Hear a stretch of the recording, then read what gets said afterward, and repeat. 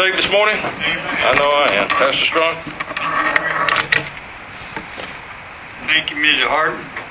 If you would this morning, turn your Bibles, please, begin with in Matthew 27. Matthew 27, find that, and then find Luke chapter 16. I would find it now because it's important, those two passages of Scripture. I want to be comparing some things, and I want you to notice some things that I learned this week. I believe will be a blessing to you. The one thing I want everybody to understand before we get started reading is that we're all sinners, and everybody's going to one or two places. You're either going to heaven when you die, or else you're going to hell when you die. Now, there's no getting out of it. What I want you to see this morning is that the Bible says that sin has consequences to it. Sin bringeth forth death, and sin bringeth forth the wrath of God upon human beings. Now, here's the truth that's taught in the Bible. Either you're going to have to suffer the consequences of your sins in your own body, or else you're going to have somebody else to do it for you. But somebody is going to pay for your sins. Now, when I was 26 years old, I made a decision I wanted Jesus to suffer my sins. You say, that's selfish, preacher. No. I know that I cannot pay for my sins. I need somebody else to do it for me. And I found out if I don't get Jesus to pay for my sins, then if I die in my sins, I'm going to have to pay for them. What I want to show you this morning by making two comparisons is that Calvary is a sinner's hell in review. And if you will, please, turn with me to Matthew chapter 27. I want to begin to read in verse 45. Now from the 6th hour there was darkness over all the land unto the 9th hour. And about the 9th hour Jesus cried with a loud voice, saying, Eli, Eli, lama sabachthani? That is to say, my God, why hast thou forsaken me? Some of them that stood there, when they heard that, said, This man calleth for Elias.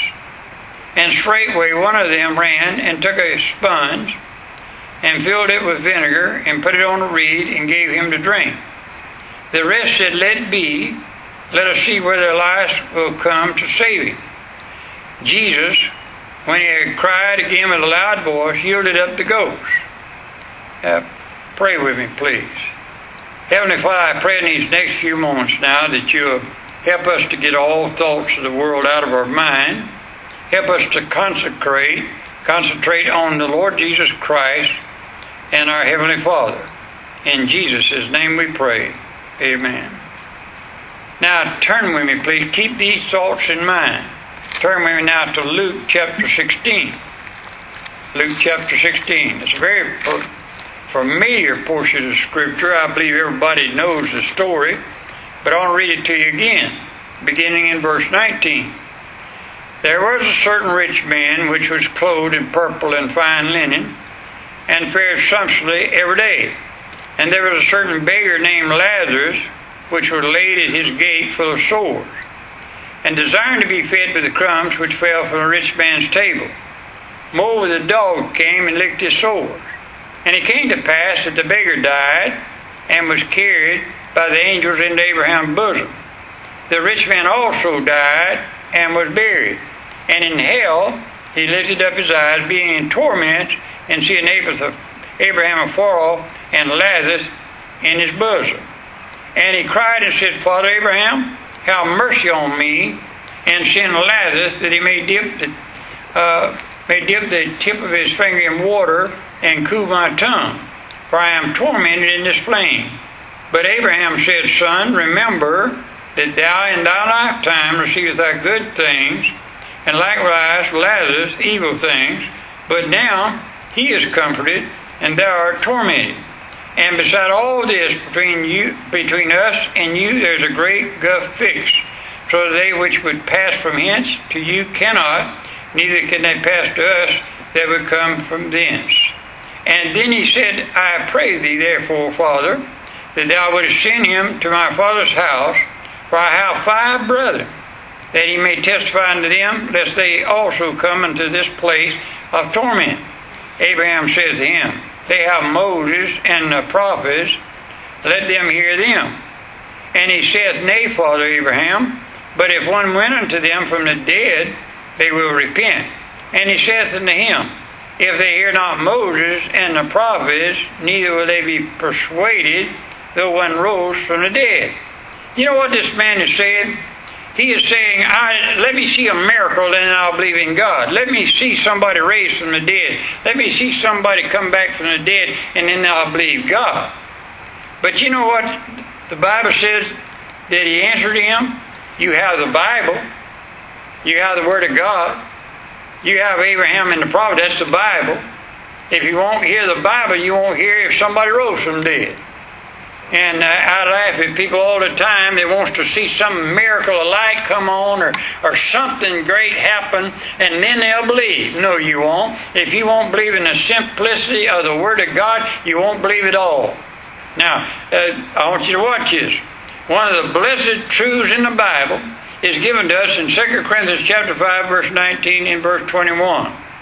To wit, that God was in Christ, reconciling the world unto himself, not imputing their trespass unto them, and has committed unto us the word of reconciliation. For he has made him to be sin for us, who knew no sin, that we might be made the righteousness of him, of God in him. Now, in Luke chapter 16, verses 19 to 31, God gives us a preview of the sinner's hell.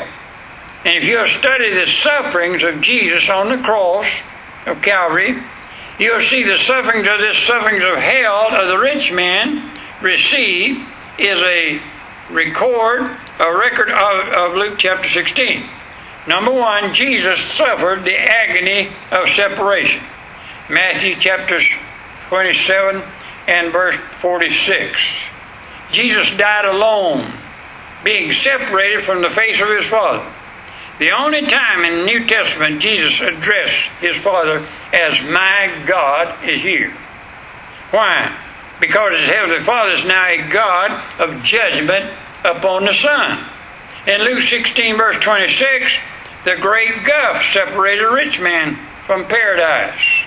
The gulf made it impossible for Abraham to offer relief and for the rich man to escape the fire of hell. I thank God I shall never be separated from God the Father. I thank God shall never turn his face from me. Why? Because we are eternally made nigh by the blood of the Lord Jesus Christ. Did you know why God the Father had to turn his back upon his Son hanging upon the cross? Because all of our sins hung upon the Lord Jesus Christ there in his body upon that cross. And God, holy God, cannot look upon sin. And therefore he had to turn his back upon. That's loneliness and separation. And we see that the rich man is a picture of that in Luke chapter 16. He was separated from the others that knew him. Number 2, Jesus suffered the agony of shame. He who knew no sin, that is the very Son of God. You think about this. The most righteous person that ever lived upon the face of this earth was the Lord Jesus Christ himself. He had no sin in him. He never thought a dirty thought, never done a dirty deed, never said a dirty word. He had no sin in him. The very Son of God, he who walked altogether holy in his earthly journey, was stripped of all his clothing, hung naked before the gazing crowd about there at the cross. But think of this. Sinners are naked before the searching eyes of God. Did you know every sinner I ever met thought that they could hide their sins from God? And listen to me, you might hide your sins from me, but you'll never hide your sin from God. My daddy used to tell me as a young man, and he didn't even know the Lord Jesus Christ is his personal Savior. But he used to tell me when I went out, when I was 16, 15 years old, he said, now remember something, son, there's an all-seeing eye watching you. He said, I might not be around and watch you and tell you what to do, but he said, there's an all-seeing eye watching you. You know what he was telling me? God's watching you. God's watching you. God knows all about you. You think you can hide your sins from God? You stand naked before God just like the Lord Jesus Christ was hung on a cross naked. He knows everything you do. Think of all of this. Jesus was unclothed that I might be clothed upon with His righteousness. Jesus was put to shame that I might be assured of only the glory of eternal life. The blood of Jesus Christ and His cross covered all my sins. They have been washed away. They are removed from us as far as the east is from the west. Again, Luke chapter 16 verse 25 says the rich man suffered shame. Once he fared sumptuously every day, but now in hell he's only suffering shame. But because Jesus suffered our shame on Calvary, only glory awaits us. Revelation chapter 7 verses 12 through 17 makes it very plain. One of these days I'm going to be in glory. One of these days I'm not going to suffer sin anymore. No more death. No more shame. I'm going to have a glorified body in heaven. Amen. All because Jesus suffered the shame. Number 3, Jesus suffered the agony of thirst.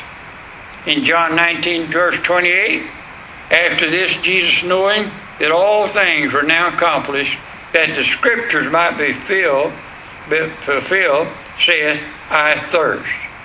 Jesus died thirsty. The only request Jesus made for Himself upon the cross was for a drink of water. And this was denied Him. They offered vinegar instead. Yet Jesus said to the woman at the well, He that drinketh the water which I give unto him shall never thirst again. In Luke 16 verse 24, the rich man in hell had an unquenchable thirst. And he cried and said, Father Abraham, have mercy upon me, and send Lazarus that he may dip the tip of his finger in water and cool my tongue, for I am tormented in this flame. But in spite of all his begging, no water was given. For all eternity, he'll still be thirsting for water. But thank God for Jesus Christ thirsting and dying on Calvary. Because of this, forever more we shall be constantly drinking from the fountain that never shall run dry. Amen? I'll never thirst again. Jesus suffered the agony of darkness. Matthew 27 verse 45, 46 says, it is always, and think about this, it's always a dark day when the judgment of God is loosed upon sin and sinners. I go to hospitals. I go into homes. I get called every once in a while if somebody's committed suicide. I never will forget. I could tell you time and again, at least 10 people since I've been preachers have committed suicide that people have called me to come to at the time they've committed suicide. And you talk about agony of soul. A mother called me one day and said, Preacher, please come. My son just shot himself right in the door of our home. And I got there and he was still laying on the threshold of his home. What are you going to say to a mother? What are you going to say to a daddy? What are you going to say to a family? Only God can soothe that. Amen? What darkness. Listen to me. The rich man in hell had an unquenchable thirst.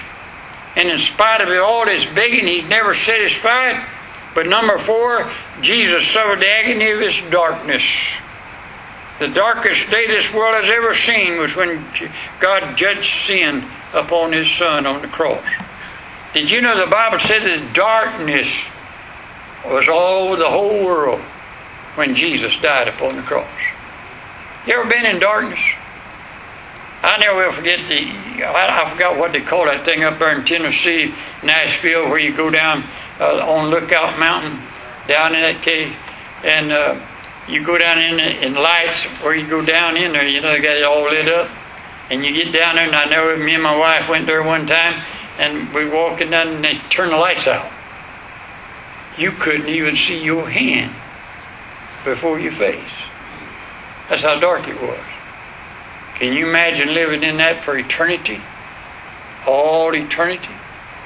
And yet Jesus suffered that darkness upon the cross of Calvary.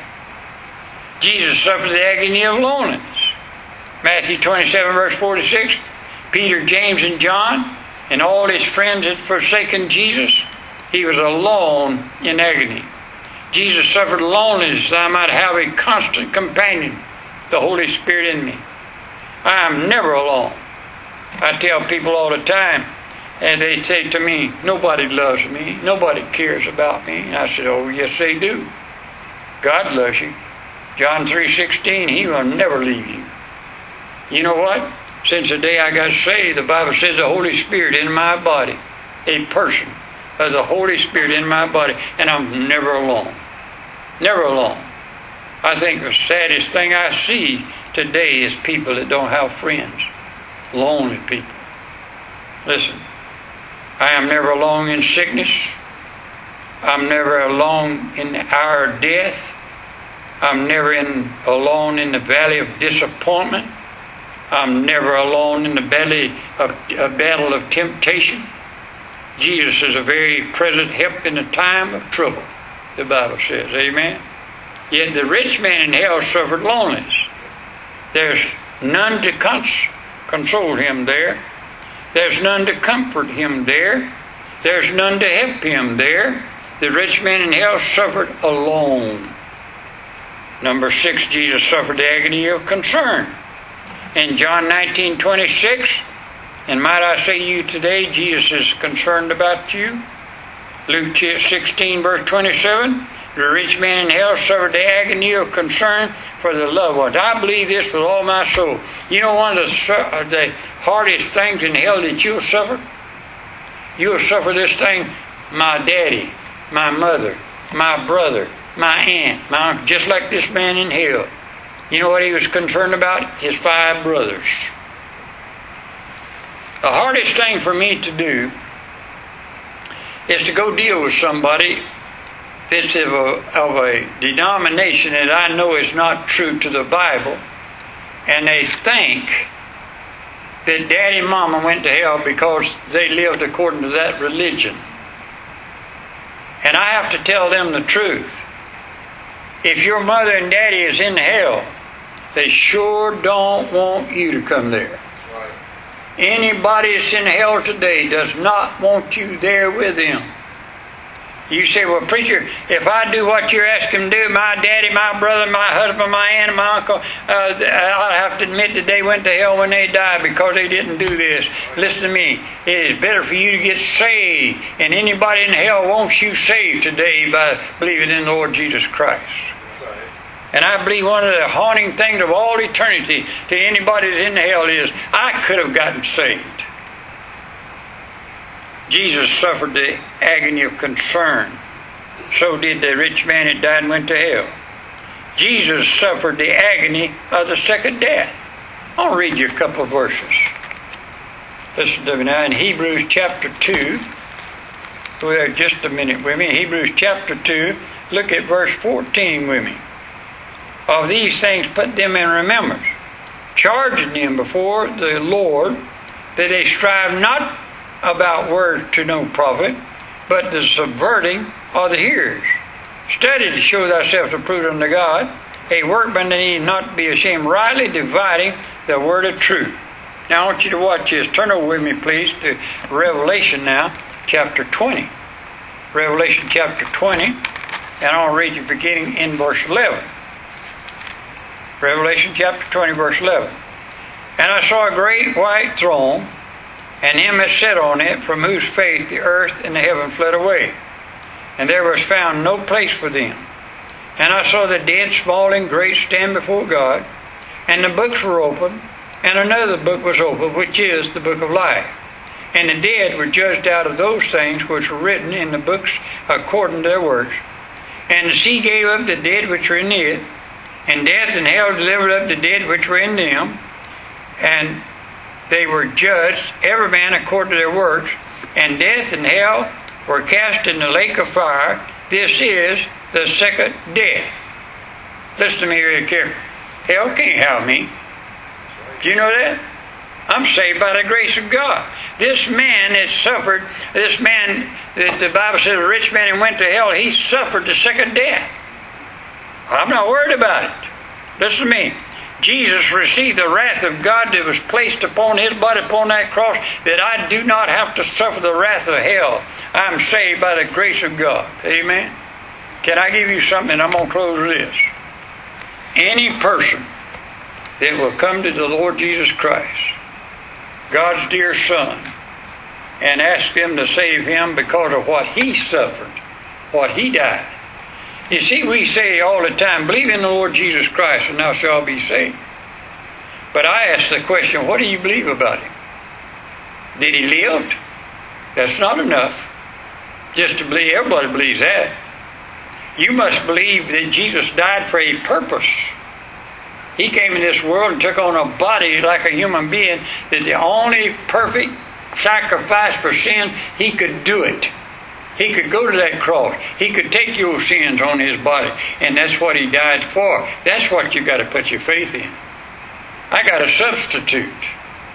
Either I'm going to have to suffer the pains of hell, but I got a substitute. My Lord Jesus suffered for me. Amen. I cannot suffer the sins for my wife. I cannot suffer sin for my children, my family. I cannot suffer the sin for nobody else, but Jesus can. And He did for you. Every sin that you've ever committed or ever will commit on the face of this earth, Jesus suffered on that cross for one reason, that you might be free from sin, that you can have eternal life. That takes a receiving. It's just like I've told people many a time, if you had cancer and dying, and I had the antidote, and I brought it to you, and I said, here's an antidote for your healing. Now you have a decision to make.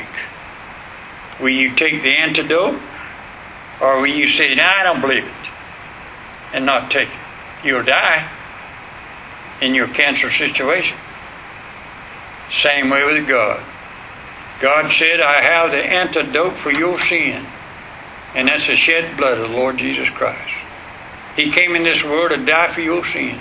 Will you take it? Or will you say, I don't believe that, and reject it? What's the difference? The difference is eternal life. Stand by me, please. Heavenly Father, I pray in these next few moments we'll be very serious about this matter. Everybody in here might be saved. But Lord, if that's the truth, then we all should be concerned about our loved ones like this man was. Everyone we come in contact with ought to be on our hearts and minds that we do not want them to suffer the pains of hell. We want them to have the same thing that we got, eternal life in Christ Jesus. But they have to make that decision for themselves. Nobody can make it for them. All we do is present it. And Father, I pray that somebody do that. While we got our heads bowed, while somebody's listening at this very moment, no matter where you're at, no matter what you're doing at this very moment, in your heart and soul, you can pray and say, Lord Jesus, I need you. I need your shed blood. I need you to save my soul. And I ask you best I know how right now, come into my life, save my soul. I plead your name. In Jesus' name we pray. While we got our heads bowed and eyes closed, I wonder, is there somebody that never done that before? And you would raise your hand and say, Preacher, as best I know how right here and right now, I will ask Jesus to be my Savior. Can I see your hand while we wait for just a second? Anybody? God's good. Amen. Father, would you bless the invitation now? In Jesus' name we pray. Amen. Let's sing something, please. Look right this way. Let's sing. While we wait, would you come? I'll meet you right here if you'd like to. Whatever the Lord's laid on your heart to do, do it as we sing, please. Page 40.